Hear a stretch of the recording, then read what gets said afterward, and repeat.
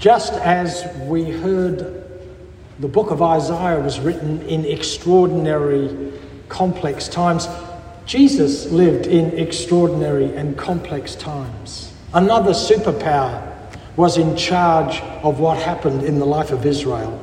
They controlled the known world. The Roman Empire was everywhere. They had a plan. Overwhelming force ensures victory, and victory ensures peace. It was a different kind of peace than we might want. Tacitus, a 2nd century Roman historian, said the Romans come, they make a desert, and they call it peace. But that was their plan. They colonised not only the land and the people, they colonised the heavens. They got to the point where they were able to say that their dead leaders were gods, and that the leaders that come into being after them were the sons of God. They colonised every part of the world, every part of thinking. It was an all-encompassing empire. So why does Jesus, when he talks about his empire, he called it the kingdom of heaven in Matthew, the kingdom of God in Mark and in Luke and in John? Why, if he's talking about his all-encompassing kingdom, why does he choose something so small as a seed? Why something so ordinary as sowing by a sower? This is something that people would have seen all around them everywhere. It was an agricultural society. Surely we need an army full of soldiers, not a bag full of seed, if we're going to talk about an empire. But of course, Jesus' kingdom, he said in the Gospel of John, was not like the kingdom that you saw around you. He said, my kingdom, in response to Pilate when he was arrested and on trial, my kingdom is not of this world. And we could easily think about that as well. It's some sort of esoteric idea, some sort of purely spiritual, purely personal, religious piety. But what Jesus was meaning was, my kingdom is not going to be done the way this kingdom is done. It's not going to be about control. It's not going to be about overwhelming force. It's going to be about something different. But it is going to be universal. It is going to be everywhere, because the seed in the story does go everywhere. There is no land where it doesn't land. Because in an agricultural society, there's only really 3 bits of land. There's the good land, in which you sow all the crops. There's the rubbish land, in which you can't sow crops, the rocky land or the land with the thorns on it. Or there's the land that's covered with people. The path, the house, the areas of commerce, everything else is used for land. Land is used for growing. Of course, it's the same today. In fact, we've got real issues with us taking over good farming land for other activities. In Adelaide, we're taking over the plains that we're used to growing all of our crops in for other things, for housing. And we're beginning to wonder, well, where are we going to grow the crops? So the same issue is true. That land is either used for something good, growing, or it's used for other things, but it's everything.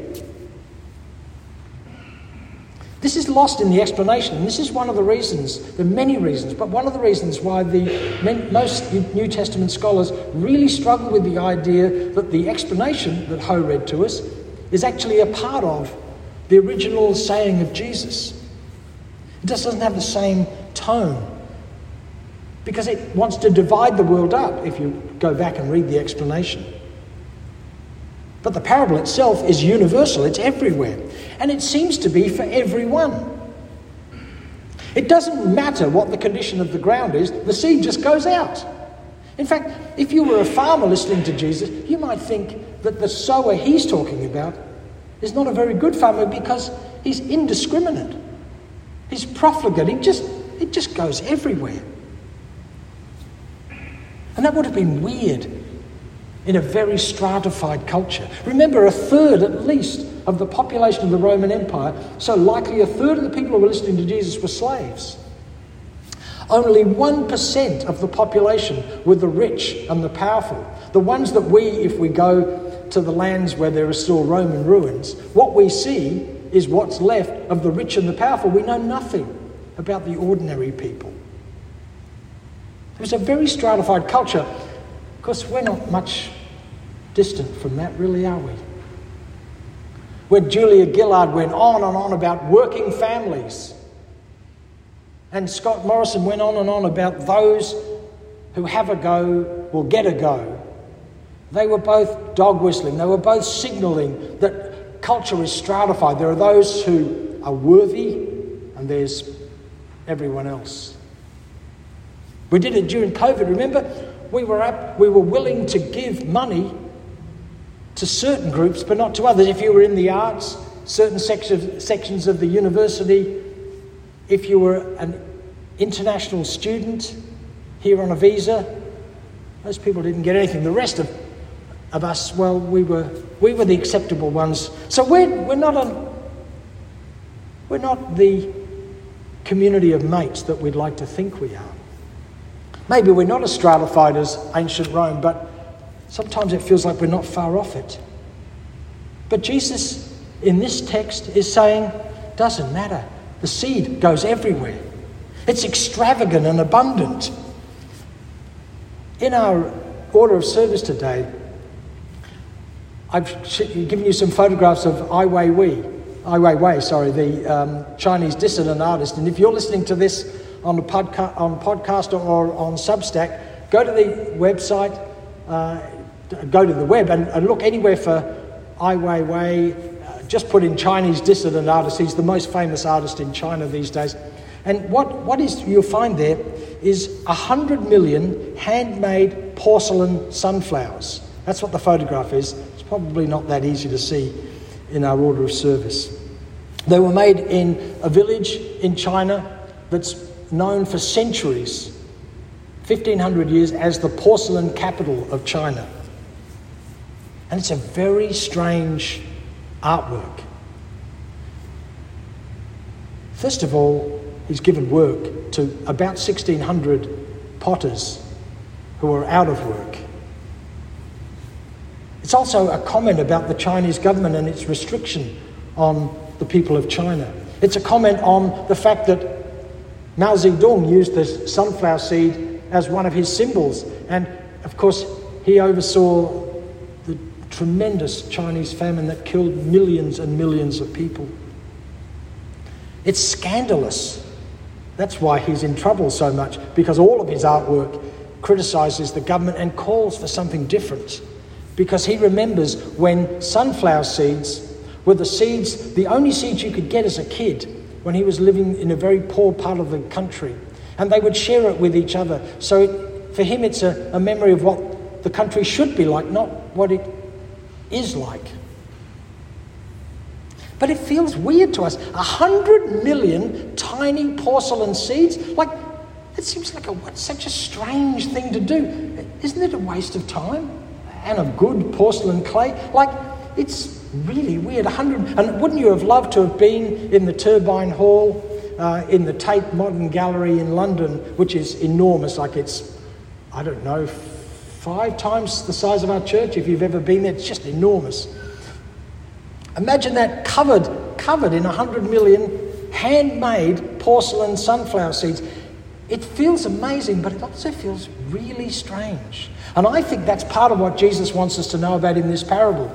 He's talking about something that is going everywhere, that is happening all over the place. It feels unusual. It feels revolutionary. And there's another thing. The seed is potent. All the way through this story. It's not an army full of soldiers, it's a bag full of seed. And the seed never loses its potency, never loses its seedness. It's always a seed. On the rocky ground, the seed does what seeds do. It grows. Yeah, there's problems. On the thorny ground, what does the seed do? It grows. What happens when it's on the path? It gets taken by a bird and it nourishes the bird, or the bird drops it somewhere else. The seed cannot be anything other than the seed. It is powerful, it is potent, and it will not lose its seedness. And on good soil, some of it's 100-fold, some of it's 30, some of it's 60, some of it's 30. Doesn't matter. The numbers aren't what's important. What's important is that it grows. It cannot be gone. It cannot be lost to the world. It will always be growing, it will always be alive, it will always be doing its job.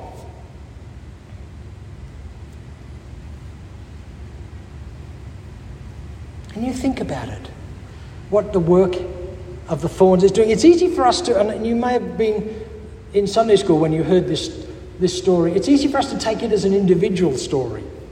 Like some of us are thorny, some of us are rocky, some of us in Sunday school, the ones that are scrubbed up and come to church, we're the good soil.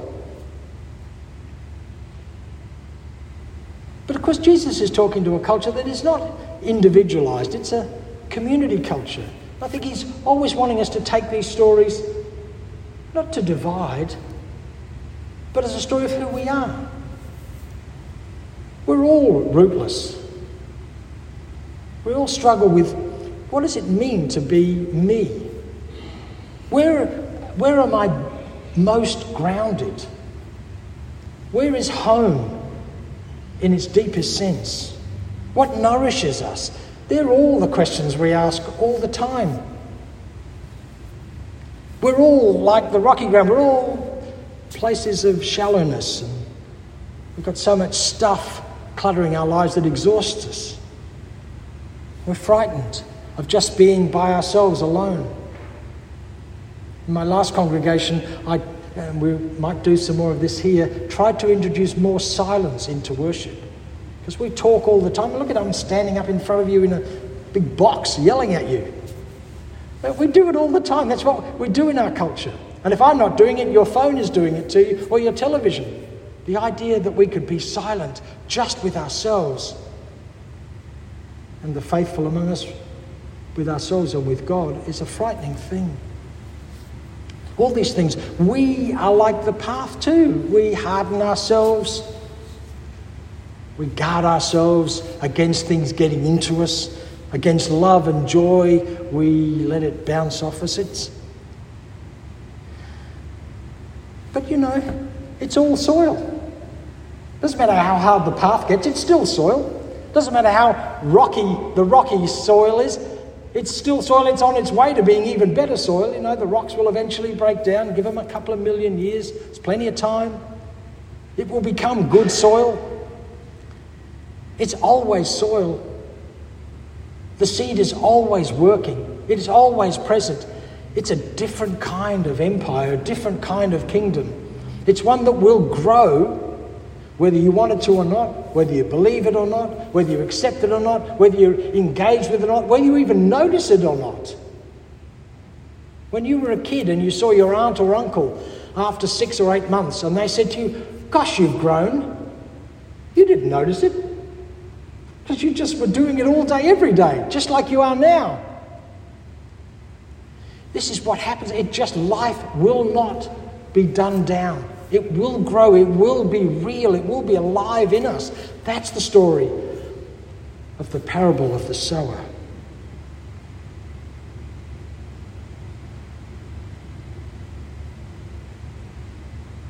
You begin to see why Jesus was loved and invited, and why he was feared and rejected. As he told stories like this one.